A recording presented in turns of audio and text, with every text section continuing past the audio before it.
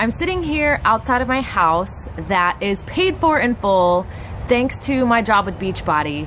And we're gonna be actually moving out of it soon into our dream home. But I was just taking my dog out and thinking back to when we bought this house.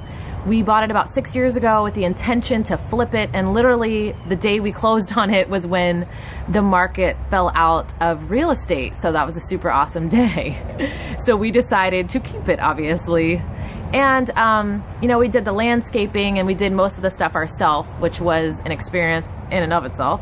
But I went and bought flowers for the first time at Home Depot, and I remember knowing nothing about flowers, and I was just buying things that I thought looked cool. I wasn't paying attention to whether they needed shade or watering or fertilizer, or apparently I had no idea there were things called perennials and certain flowers that only have a 6-month life or a 1-season life.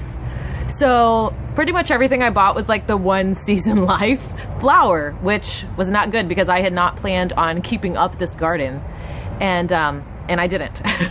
But literally in my flower garden, of all of these 6-month plants that all died, there is one, you know, 6 years later that is still there.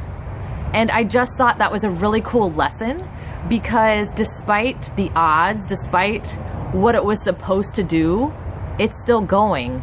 And how often does our life dictate that we should give up or not succeed or not overcome because of our circumstances? You know, maybe you didn't go to college. Maybe you're born into, you know, a less fortunate family. Maybe you're on food stamps.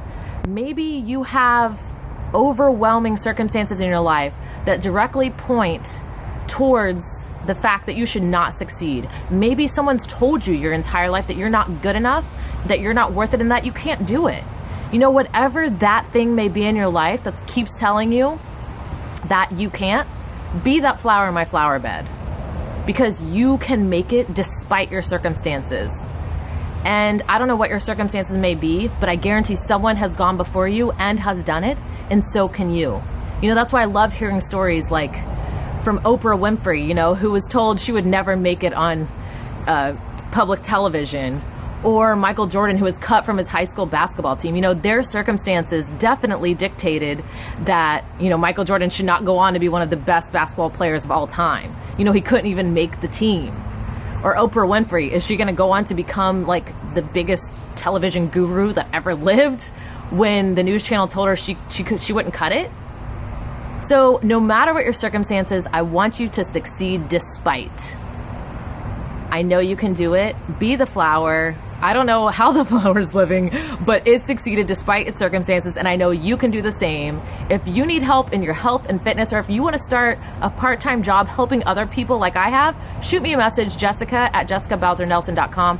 I would love to hear from you, to help you, to learn your dreams, and to help you achieve them. Talk to you guys later.